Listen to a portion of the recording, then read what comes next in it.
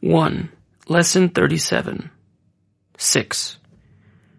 One must be careful to honor an elderly person who has forgotten his learning through no fault of his own.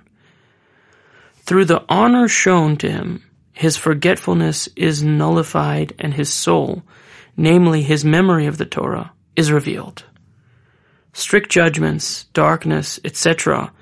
are also nullified, and light, loving kindness, life, and Torah wisdom are drawn into the world. For God's honor is the root of the Torah. As it is written, "For my honor I created it."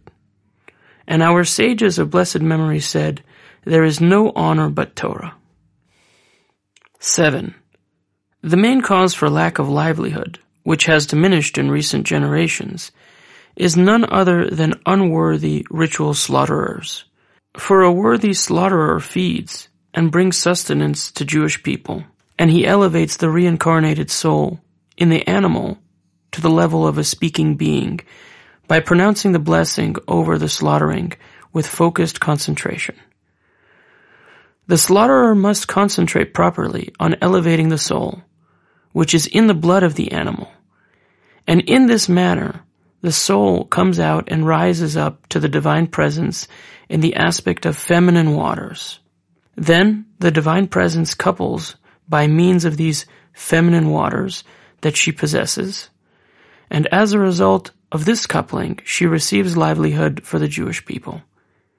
Therefore, the slaughterer''s knife is called ma'achelet, literally, that which feeds, as it is written, "And he took the ma'achelet." Namely, the slaughterer''s knife takes the name from the worthy ritual slaughterer who feeds the Jewish people.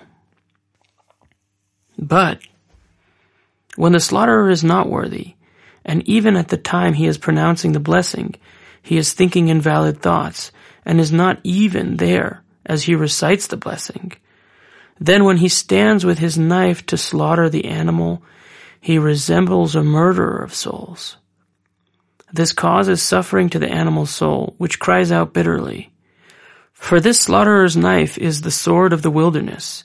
It is not God's sword, which is identified with the divine presence and with speech, since it does not elevate the reincarnate soul within the animal.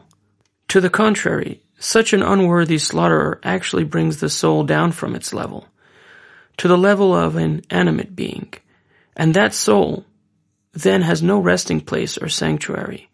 Woe to a slaughterer such as this! Woe to the soul that has killed a soul and handed it over to its enemies.